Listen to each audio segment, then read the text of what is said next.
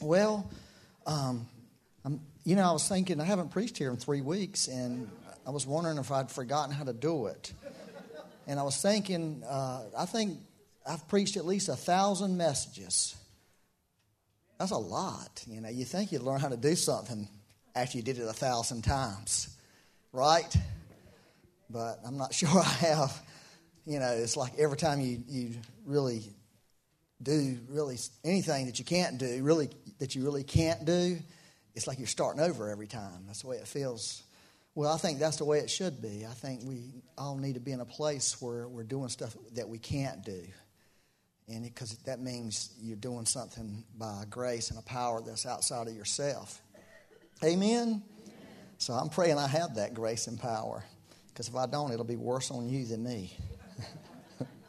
Since I've done it 1,000 times, I can convince myself. Well, first of all, I got 2 things I want to.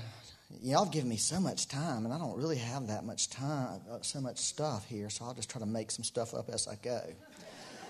Actually, every time I preach, I make up stuff as I go because it never goes the way I think, so I just sort of go with it the way it is. But first of all, I want to tell you a little testimony. Is something that I've noticed, and this is happening in my life, and I hope it's happening in yours. It's a gift. And I've just noticed lately that God has really stirred in my heart in a new way. And I've just had this really hunger in my heart that I haven't had in a long time, really to see the Lord really move. And it's just this desire that's just risen up in me to see God move and see God touch people and see God do what He does. And I was really thankful for it. And the Lord gave me this word. He gave me this word. The word's caveat. Y'all know what that means? It means let the person beware. That's what it means. I didn't know what it meant, let the person beware. And this is what He said to me. He's talking about the move of the Lord. It may not look like what you think. It may look completely different than what you expect and what you've experienced. And for you to really be able to receive this, your heart needs to be in a place of real surrender. That's what He said to me. Your heart needs to be in a place of real surrender. Because surrender is really the thing that allows us to be able to receive from God. And so I know just from my own personal life, walking with the Lord over 40 years now, and seeing different moves of God, that I've seen God move beginning and been in part of beginnings of moves of God and rejected it in my heart because it wasn't what I thought it was supposed to be. It didn't fit my mindset of how I thought God should be moving and what I thought was God. And I think that's just a normal human reaction many times. In fact, I would say probably the greatest move of God that I've seen in my life as a believer was an offensive. It was offensive to me at first, very offensive. And so I think when God begins to deal with your heart, you see, that's what God has been doing in my life. He's been dealing with me. I wanted to read this scripture out of Psalm 139. That psalm is called God's Perfect Knowledge of Man. And this is the last 2 verses in it. It says, "Search me, O God, and know my heart. Try me and know my anxieties. And see if there is any wicked way in me, and lead me in the way everlasting." So it's really interesting if you went back and read the whole psalm. Verse 1, David says, God, O Lord, you have searched me. You have searched my heart. And then he goes on and lists all these beautiful things that God, you created me in my mother's womb. You wrote a book about my life before I was ever formed. All these intimate details about God and how glorious God is and everything that God knows about each of us. And then at the end, he invites God to search his heart. Even though God had already searched, he was basically saying, God knows everything. God already knows your heart. He's already searched your heart. He's already created your heart. He did write a book about everybody in this room. God was the first and original writer. And He's written a book about everybody. And all our days have been written down in God's book. Yet David said at the end, it was an invitation to the Lord, Lord, search my heart and try my heart. Search my heart and try my heart. Two things. Search my heart so that I might know you. In other words, one of them had to do with a relationship with the Lord, and the other had to do with the things in us, the things that are in us that we may be aware of, that we may not be aware of, that create anxiety and create stress in our life, create fear in our life. Show me those things. Let those things be known to me so that and lead me in the everlasting way. Lead me away from those things. Lead me away from things that are hindering my life, hindering my relationship with you, hindering when you do move, it hinders me from being able to receive all that you're doing in the earth. And so, that's what I've been experiencing, is I've been experiencing like God has shined a light down into my soul. He's shined a light down into my soul. I think I've shared some of this, and a lot of what I saw I wasn't real happy with. But He's also tried me. He's also allowed things to come into my life in the last few months that have made me feel anxious, that have made me feel stressful in my heart, and made me be concerned, and made me wonder, and made me think about my future. Does anybody know what I'm talking about? And God has used those things to really help me, to help purge my heart. That's why I feel like I had this moment with the Lord where I discovered this freshness and this hunger in my heart, because a lot of the things the hunger was there. I believe the hunger is in all of us. I believe it's in every human being on the planet. There's a hunger for God. There's a desire for God. Yet things covered up. Anxious things covered up. Hurts covered up. And I had this one particular thing. It's interesting how God is.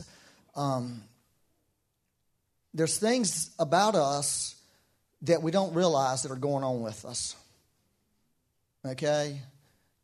And I think we've all had to deal with forgiveness. If you haven't, there's something, you're in bad shape. You're just not even alive. You're not breathing. Somebody has wounded you. Somebody has hurt you. And I've had a lot of times opportunities in my life. I thought, well, what is wrong with me? I'm having to forgive so many people, Lord.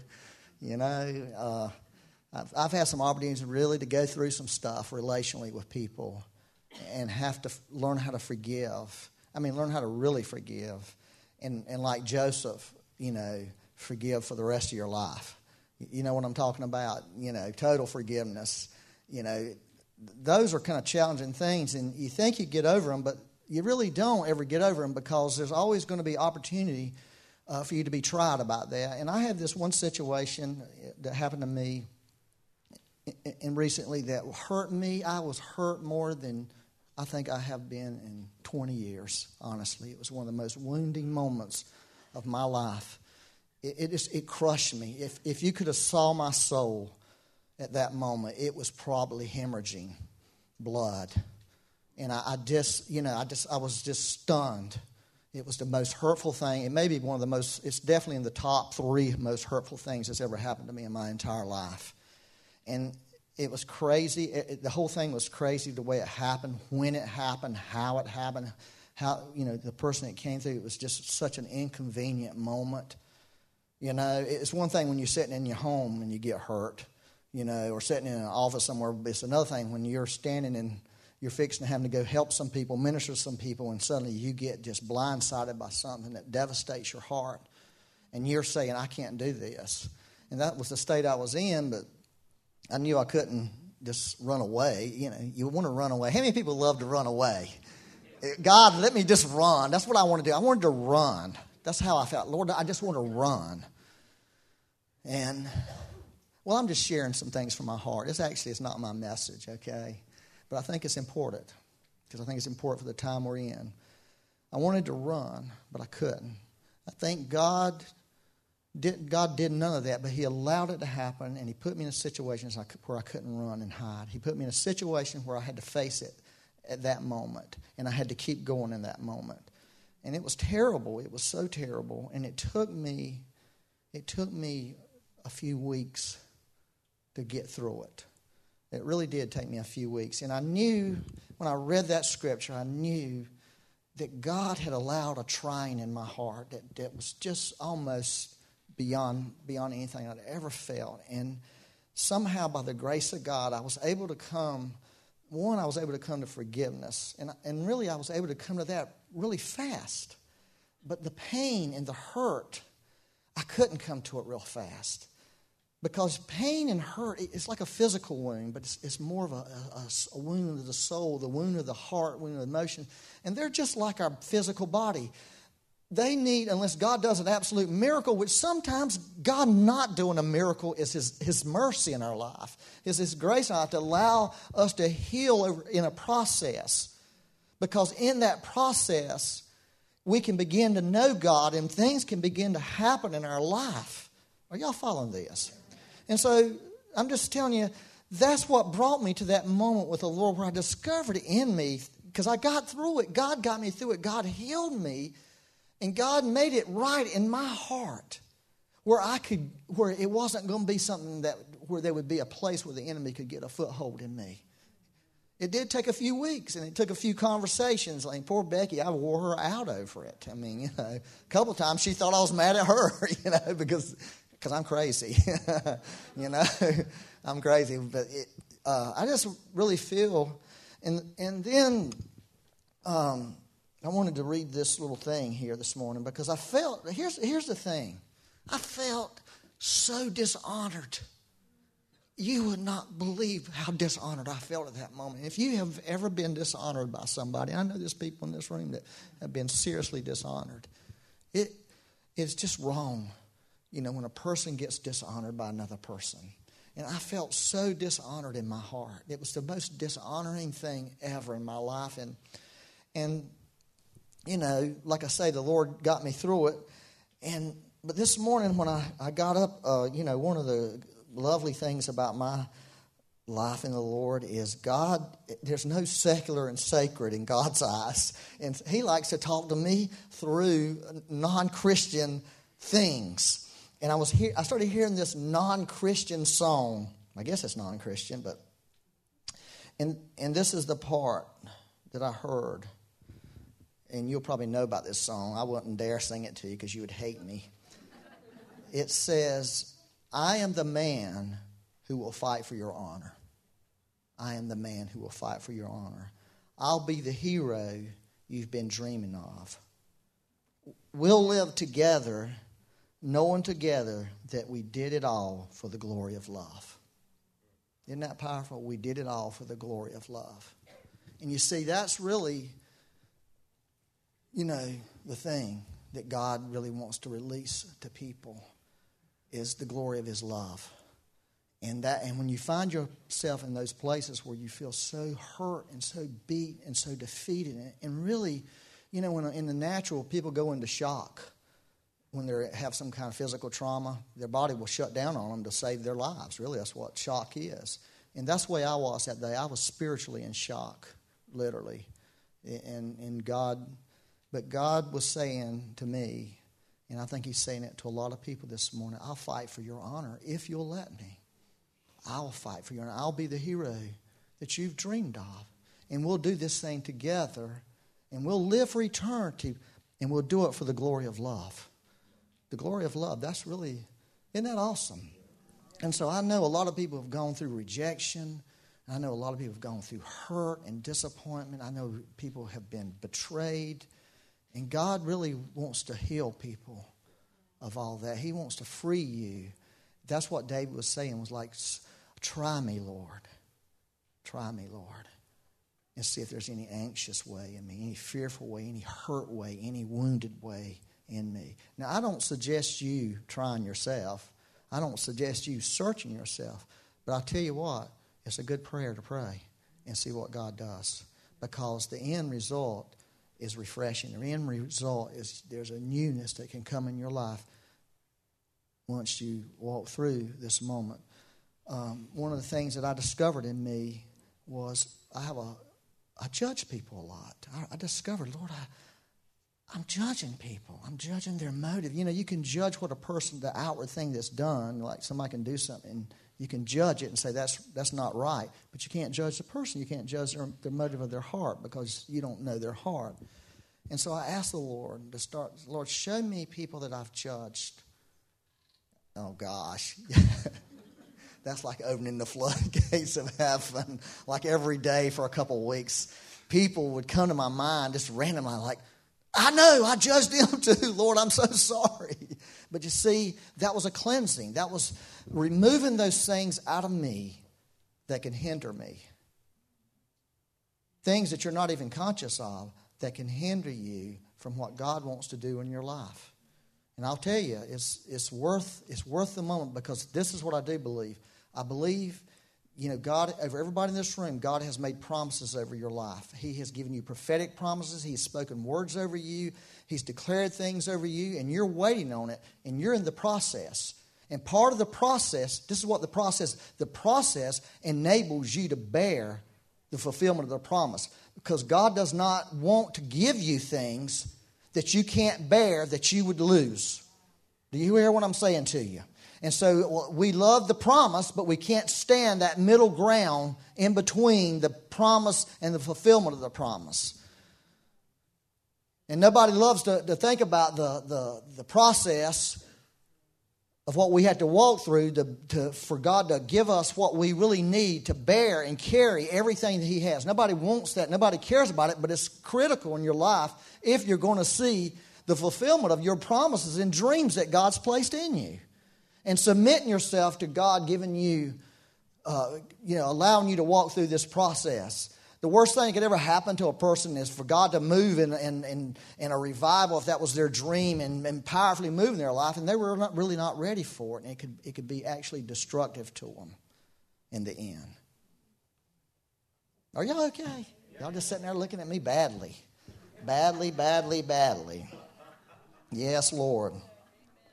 But I think it's really the Lord, I'm trusting God to fight for my honor. I'm not going to fight for my honor. That day when that happened to me, I decided just one thing I'm not going to do is I'm not going to fight for my honor over this. I was dishonored. I'm not fighting for it, Lord. You can either take care of that or it's not taken care of. I'll just live in this. I'll live in this dishonor. I'll live in this thing that was put on me. And the Lord's, well, for me, He's taking care of it. Inside of me, I'm taken care of.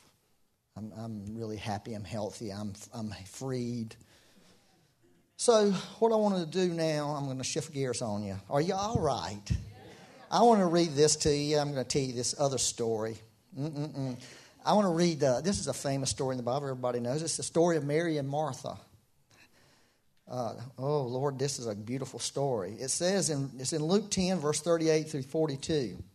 It says, now it happened as they went that he entered a village, and a certain woman named Martha welcomed him into her house. She welcomed him into her house.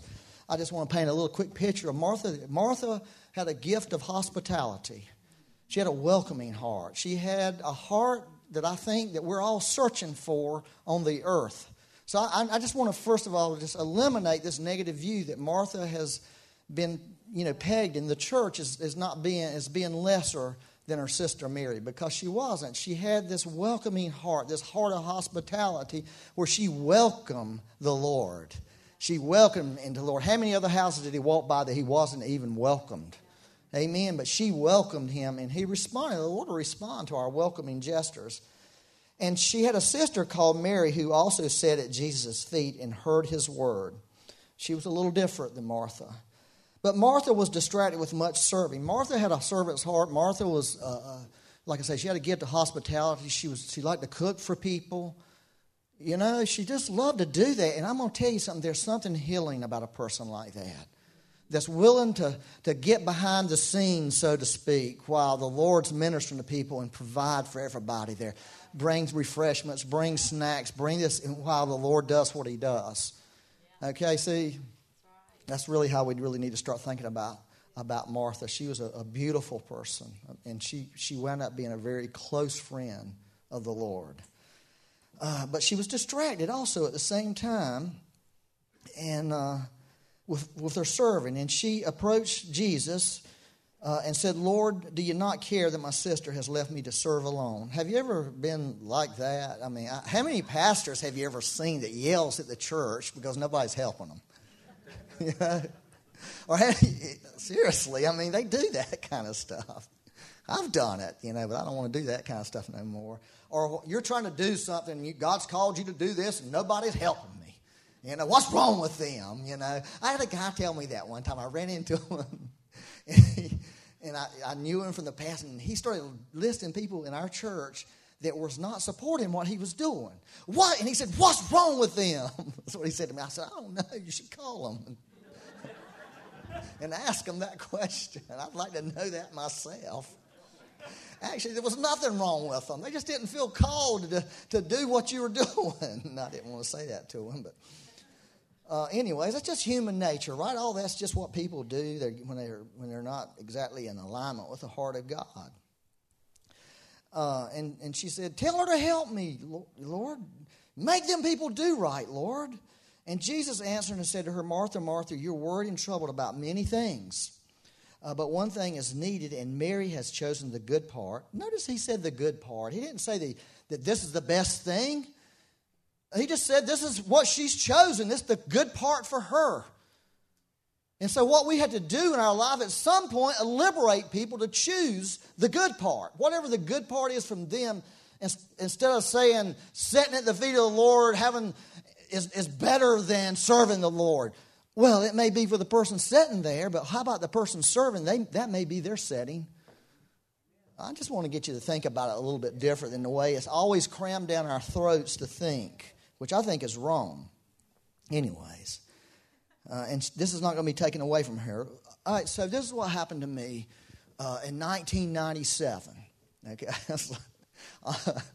this is old. Okay, but this is really real in my life. In 1997, it was on Christmas morning. I woke up at 5:45 a.m. Okay, and I remember all this clear as a bell. Maybe because it was Christmas.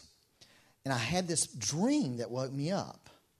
And it was a powerful dream. It was so powerful. I just woke wide open and grabbed my Bible like, is that in the Bible?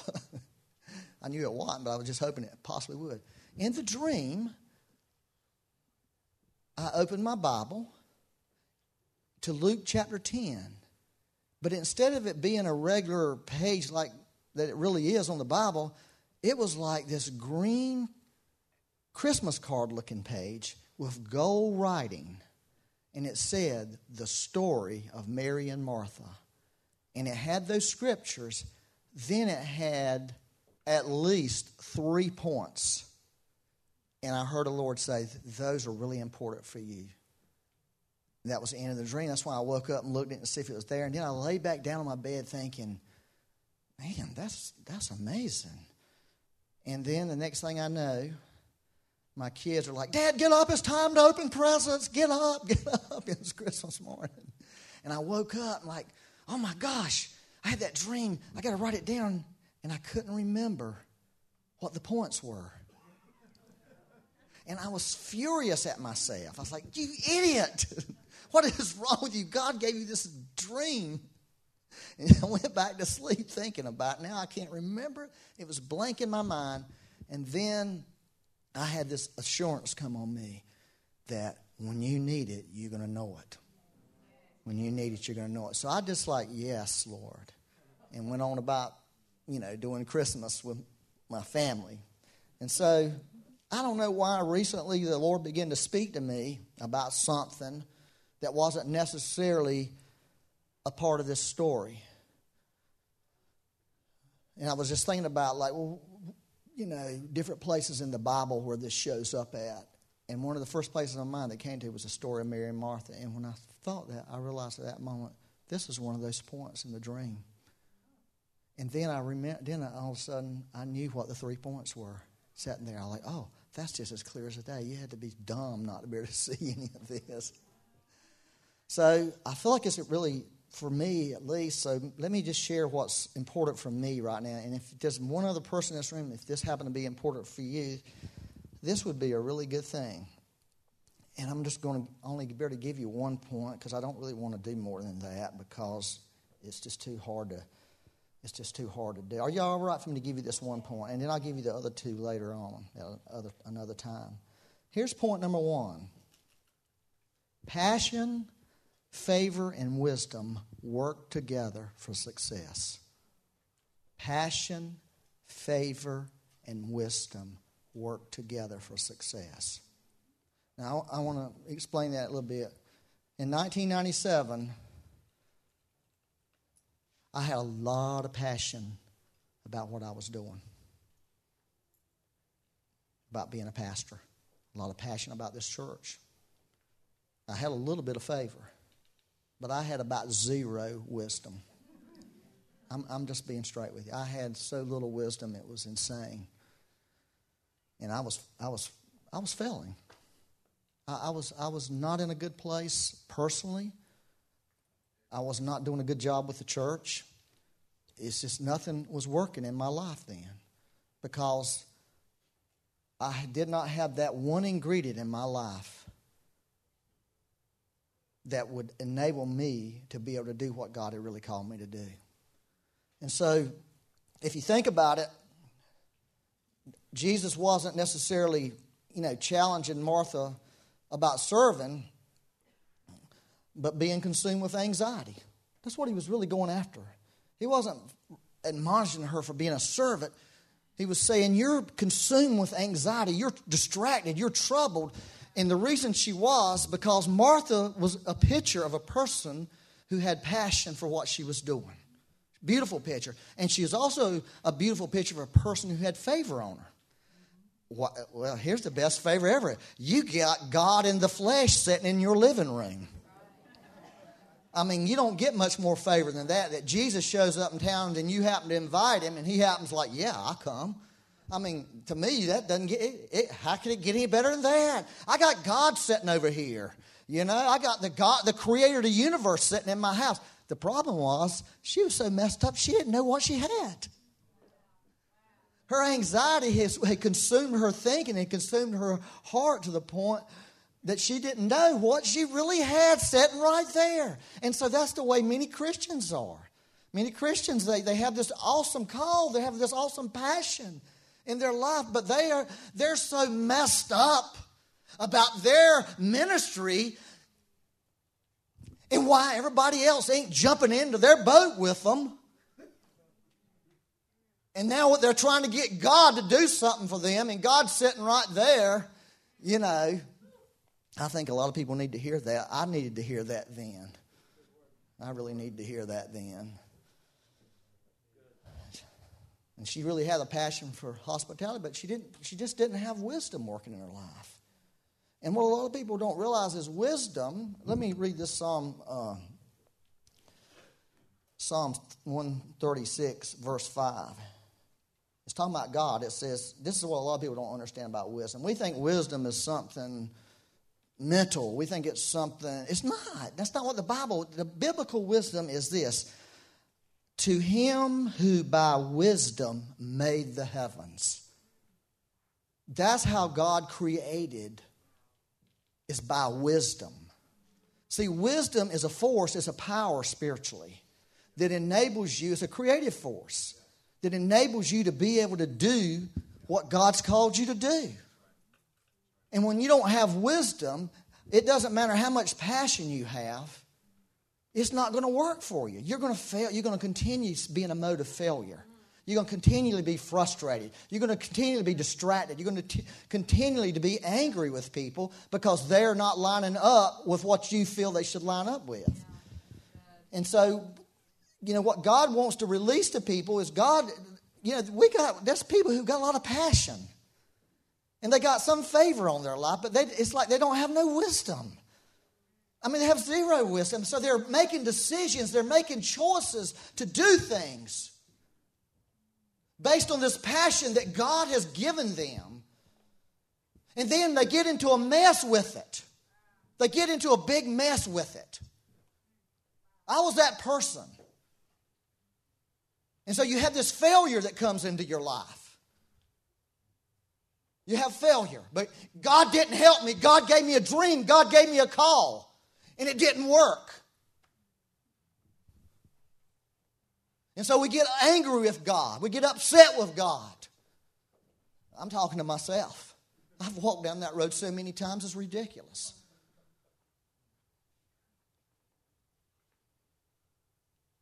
We want to push into things because we're driven by this passion. I got this dream. I got this call. And you start seeing this favor on you. I've actually done stuff like, God wants me to do this, and this is what I need for God to do for me to do it, and it would all line up. He'd do everything I thought he was. What I said to him, I need you to do this, this, and this. Oh, I got the green light. And then once I passed through that green light, guess what? It was a dead end there. There was nowhere to go because God wasn't over there for me yet. It's like, oh, we haven't finished that road yet. You got here a little early.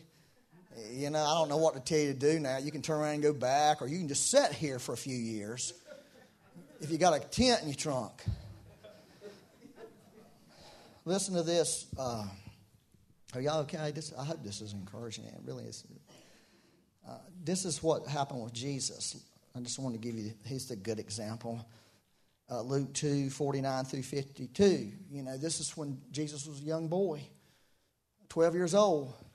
His family took him up to Jerusalem, the religious capital of the world, for a feast. And so he was there, and they left to go home, and they just assumed he was with relatives, is what the Bible says. And then after they were gone for a bit, they realized he wasn't with nobody.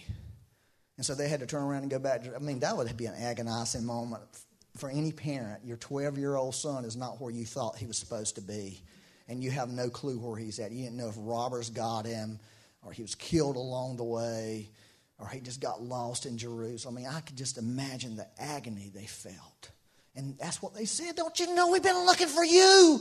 They were just tore up. They were being parents. It was just an amazing thing how they responded at that moment. And then I guess, even you have all these promises about your kids, prophetic promises, all this amazing stuff happened, wise men showing up with gold and moving over here and people dying and your husband getting dreams about him. God's just leading every step of the way, but the truth is you're still a parent when it comes to your kids. The truth is when it comes to your kids, you love them. You're afraid for them. And you don't want bad things to happen to them because you're a human being. And that's what you are, and you need to be that. God doesn't condemn that, but he does have other answers. And he said to them, why did you look for me, or why did you seek me? Did you not know that I must be about my Father's business? Ain't that's just beautiful, isn't it? I must be about my Father's. Not I want to be. I must be. See, he was driven by this passion. In fact, he said later when he was talking about the temple, zeal for the house of God is consuming to me. It consumes my life. That's what Jesus was saying about himself. But they didn't understand the statement, which he spoke to them. I think the Lord's just used to people not understanding him. Aren't you one of those people who have duh, what does that mean? The Lord speaks to you like, what does that mean? Do y'all do that? Am I the only person in this room who's kind of like, I don't really understand this, Lord. That's just the way it is. Then he went down with them. Everybody say down. And came to Nazareth and was subject. Everybody say subject. But his mother kept all these things in her heart. And Jesus, listen. Jesus increased in wisdom, stature, and favor with God and man. Think about it. Now, I'm not trying to say this for you. 12 years old, burning with passion, burning with a calling, burning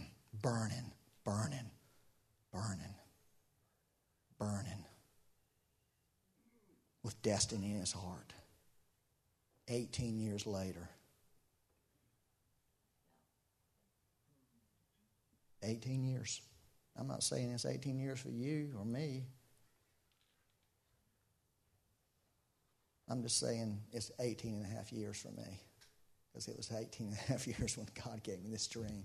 You see, he went down. What does it say? He grew in what? Wisdom. He grew in favor. Because he, as a son of God at 12 years old, didn't have the wisdom or didn't have the favor that he needed to be able to carry the mantle that he was going to carry when he turned 30 years old. That's exciting, isn't it? Y'all looking at me like, golly, am I discouraging you? Well, it may be 18 days for you or 18 hours. How about 18 hours? It's like the famous thing once, Becky and I had this young woman come over to our house. They wanted to talk to us. She was 16, and I'll never forget this. She said, she wanted to talk to us about this problem she had. Okay? The problem was some boyfriend thing. Like, that's not a problem. Here's how you solve that problem. Dump him. And I've been waiting a really long time for God to speak to me about this. How long? 2 weeks. I thought, you're crazy. I didn't say you're crazy. I just man, you should talk to her, Becky. I have nothing to say to somebody that 2 weeks waiting on God is a long time. I've been waiting on God forever. Well, everybody, it's all relative, right? For a 16-year-old waiting on God for 2 weeks about a boyfriend might be a long time, But what I'm saying to you is Jesus allowed he had these promises over his life. He had this calling over his life, and he allowed God room and time in his life to work in him instead of jumping out there and pushing into something without having the wisdom and favor on his life that he really needed to be able to accomplish what he had really been called to do. And so he did that. And so if he did that, then we should really consider ourselves. I think a lot of times when we have failure, it's because we've allowed our passion to drive us beyond what our wisdom and favor could carry us. You hear what I'm saying to you? I know this is not the most glorious message in the world and get you all fired up and pumped. Let's go do something. No, I'm saying this. Let's go do something. Let's let God have his way in our life. Let's let God work in our life. Let's deal with this. When you have failure and when you have disappointment, let's deal with it. Okay? And let's face the facts that it may not be God's fault that you have failure and you had disappointment. Even though you can say, I did everything you told me to do, Lord. Well, you did everything your passion, because, see, God doesn't tell you to do everything. Now, this is the truth. Am I being some sort of lecturer at y'all? I feel kind of bad about this message. I hope you don't feel like I'm trying to lecture you and talk down to you. I'm talking to me. I've made choices. I've made decisions that I shouldn't have made in the name of the Lord, because I had this calling to be a pastor, because I had this burning thing in me. And I wasn't allowing God to do the process in me. And I somehow convinced myself and worked myself around to be able to do things without allowing God to do what only God can do. And that's really what I want to encourage people about, because if you're not crowned with wisdom, if you only have passion but you don't have that crown of wisdom, that crown of favor on you, you're going to have some difficulties. And I want to try to help people not to be angry with God and not be frustrated with God, because I'm going to tell you, it was not God's fault. That song we were singing today, I can promise you there's people sitting in this room in their minds saying this, well, you have let me down. I promise you have. First time I ever heard, I thought, is that song right? Lord, is that right? Now, I can tell you some specific times when you didn't come through for me. And this is the real answer from heaven. No, I didn't come through for you the way you wanted me to, the way you expected me to, but I came through for you. Now, you're standing here today, you ain't skinny. You didn't lose no weight. You got decent clothes on your body. You're driving a decent car. You got a decent house. And why are you thinking I didn't come through you? I left you hanging out there dry. How can that be? You see what I'm saying? We have this expectancy that God's going to do certain things because we have this call and we have this passion. But I'm here to tell you that's not the way it works. And I think that gets us in trouble. I'm here to tell you it's going to work when we allow God to take us through the process. What is that scripture in Hebrews 6:12? It says, don't become sluggish, but imitate those who through faith and patience inherits the promises. Y'all hear that? That was the famous story, the famous quote Rick Joyner had. There ain't nobody going to a patience conference. Let's do a patience conference. There's no patience move. There's a faith move. There's faith conference. But no, forget that patience thing.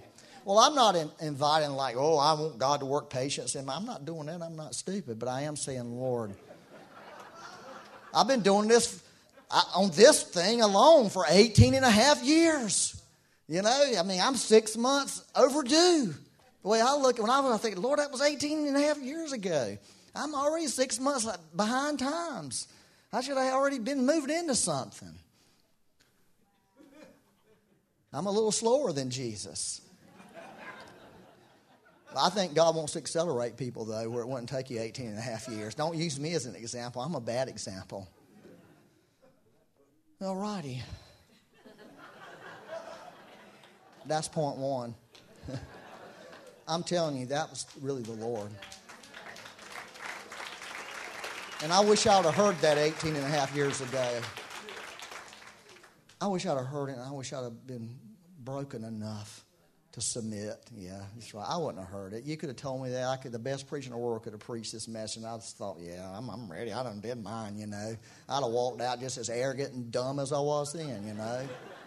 Unless the Holy Spirit just grabbed me by the throat and body slammed me and wouldn't let me up off the floor until I submitted. I have seen him do that occasionally, but usually he don't do that. But every once in a while he grabs somebody like that. Oh, are y'all okay? I'm fixing to get through. I'm done. I'm just trying to think about how to do this because I really want people who feel disappointed. And he said it. You know, Thomas was so disappointed in the Lord. So disappointed. And I just feel like God just wants us to be done with that. I'm serious. And so anybody here feel disappointed in the Lord this morning? Anybody brave enough to stand up and say, I've been disappointed in the Lord. I'm disappointed in the Lord right now. Anybody? Stand up if you're one of those people. Just stand. Don't be ashamed. As someone once said, tell the truth and shame the devil. Yeah. So I want to pray over you because I believe God wants to help you. You're the reason I gave this message. I didn't give it for everybody else. They already know. They already know, or they are living in divine head in the sand. Like I have most of my prayer. I got my head. I'm happy. I'm good. No, you're not, Byron. You're not as good as you think. It's okay. We all go through times of disappointment. There's no shame in being disappointed. I love the way the Luke 24 says, one of my most favorite chapters in the Bible. Jesus on the road to Emmaus, and those guys were, what's going on? Why are you so troubled? We were hoping. Just Jesus was just, we were hoping. We were hoping in something, and he's not who he said he was. At that moment, they didn't think he was the Son of God. We were hoping. You could just feel it. When I read it, I can just feel the weight of disappointment in their words. The weight of them. We were hoping. And he's dead. And everybody's scared now. We were hoping. How many people feel like, I was so hoping this was going to work out. And it didn't. And the Lord did something for those people. And I believe the Lord wants to do something for you this morning if you're standing up. So I just want to pray for you and ask the Lord to do what only he can do for you. Father, I thank you today that even in our disappointments, you're still God, and even in our hurt, you're still God. And I just feel, Lord, that word wasn't just for me about fighting for my honor, Lord. You're going to fight for all of our honors. And I think you want people to know that in their disappointment, you're fighting for them. And the Lord wants you to know he's not disappointed in you. That's first. Just know that Jesus is not disappointed in you. In fact, how many people in this room are disappointed when their children try to do something and fail? No, we just keep encouraging them, keep telling them to keep going. That's what the Father is saying to you. If you've stumbled, he just get up. Come on, you can do this. I'm with you. I'm with you. Keep going, and we'll be together. We'll be together for eternity because we did it for the glory of love.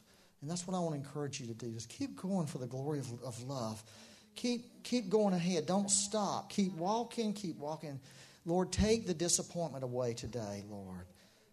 Lord, we want to submit to your process. We don't do well at process, Lord.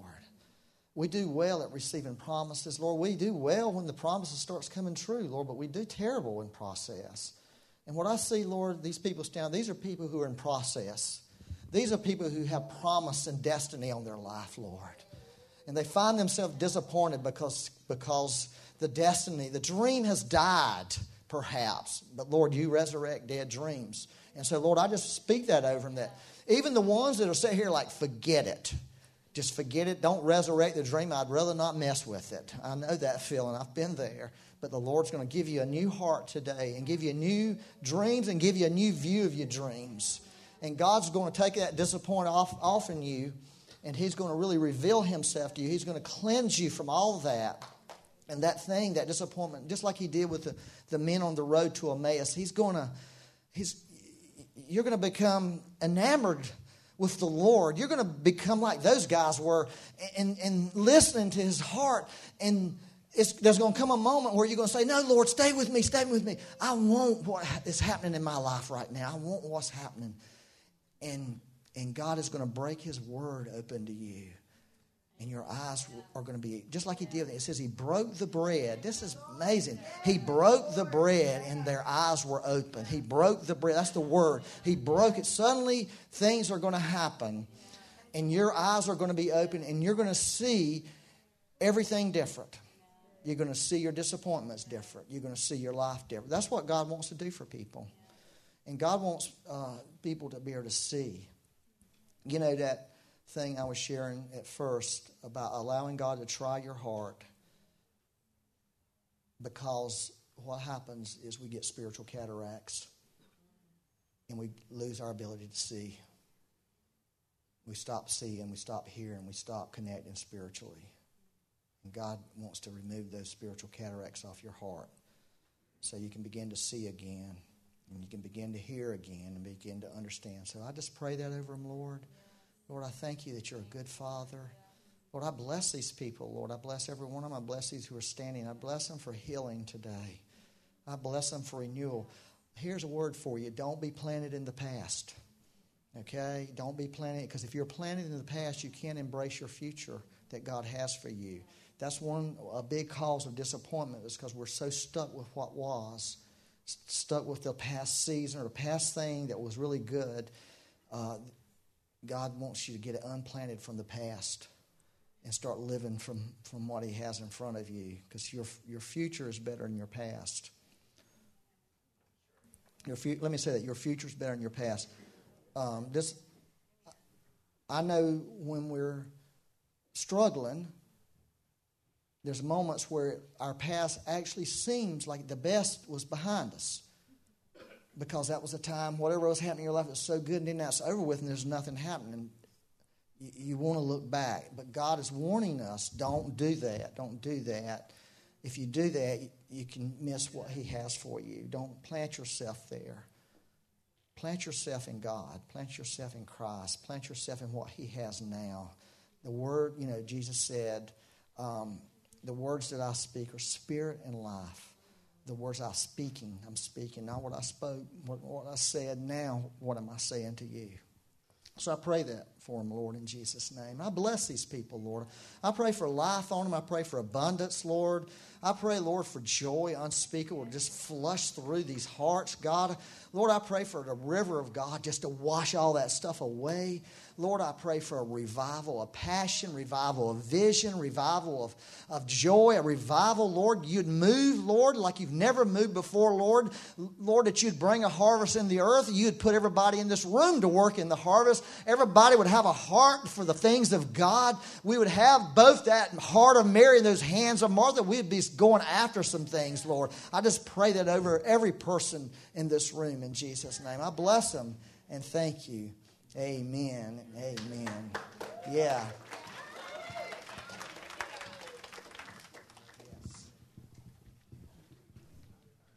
Lord's doing deep stuff today, isn't He? It's good.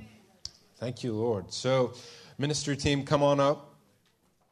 And if you feel like you want to just keep going with this process of what the Lord's doing, come up and get somebody to lay hands on you and pray for you.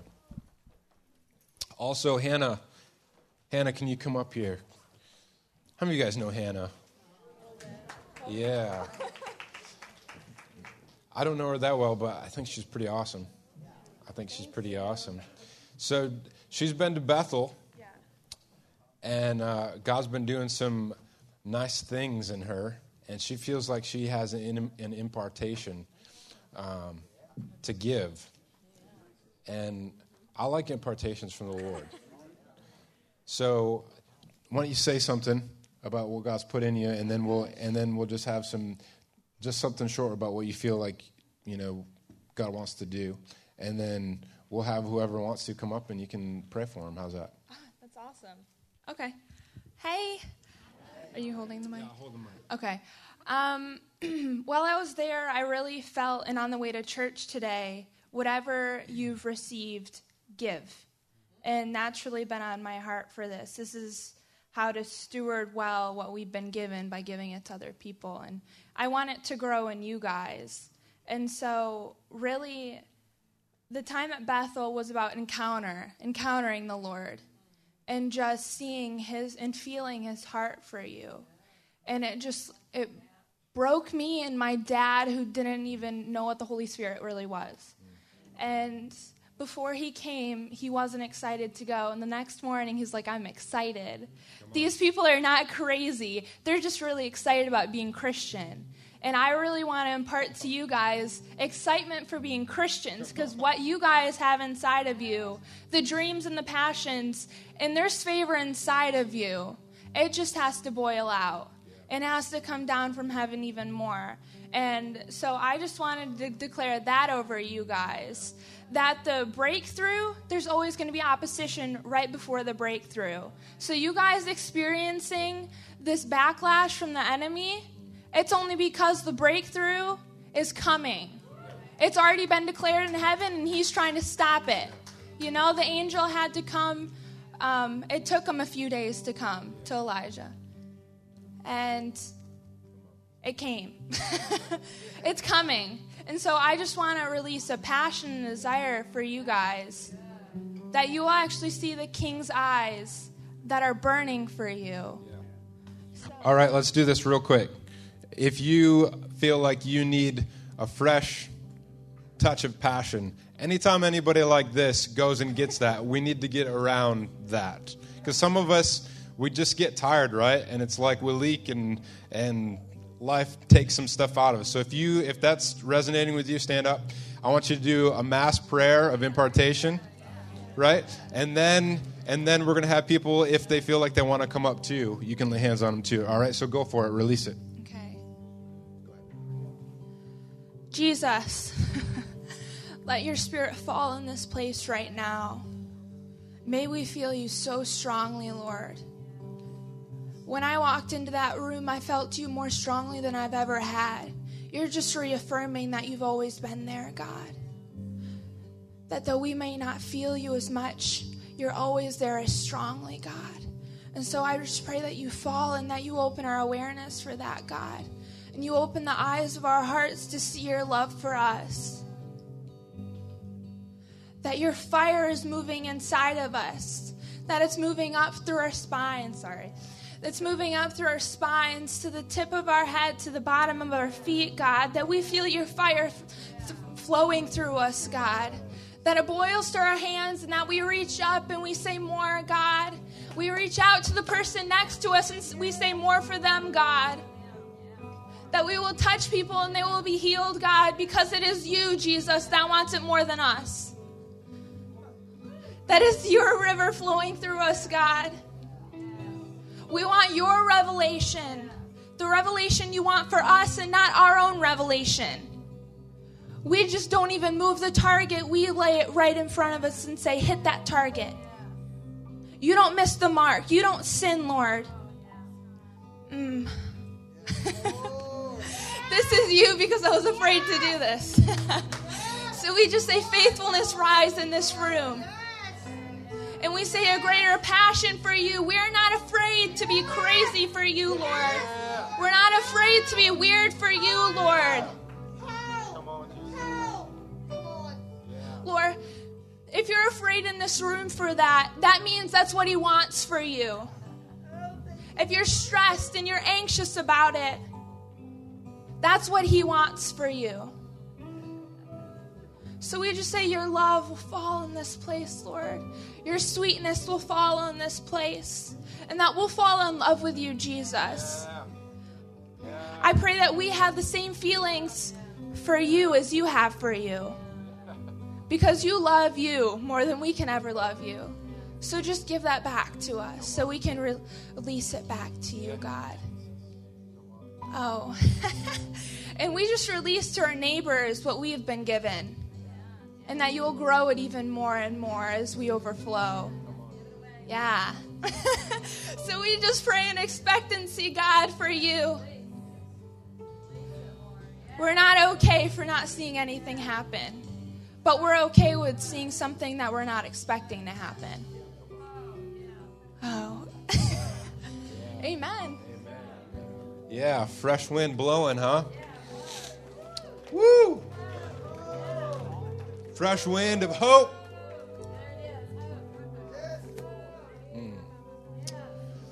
All right, well, you're free to go. Enjoy the rest of your Sunday afternoon. But if you feel like you just got more to do with the Lord, come on up and get prayed for.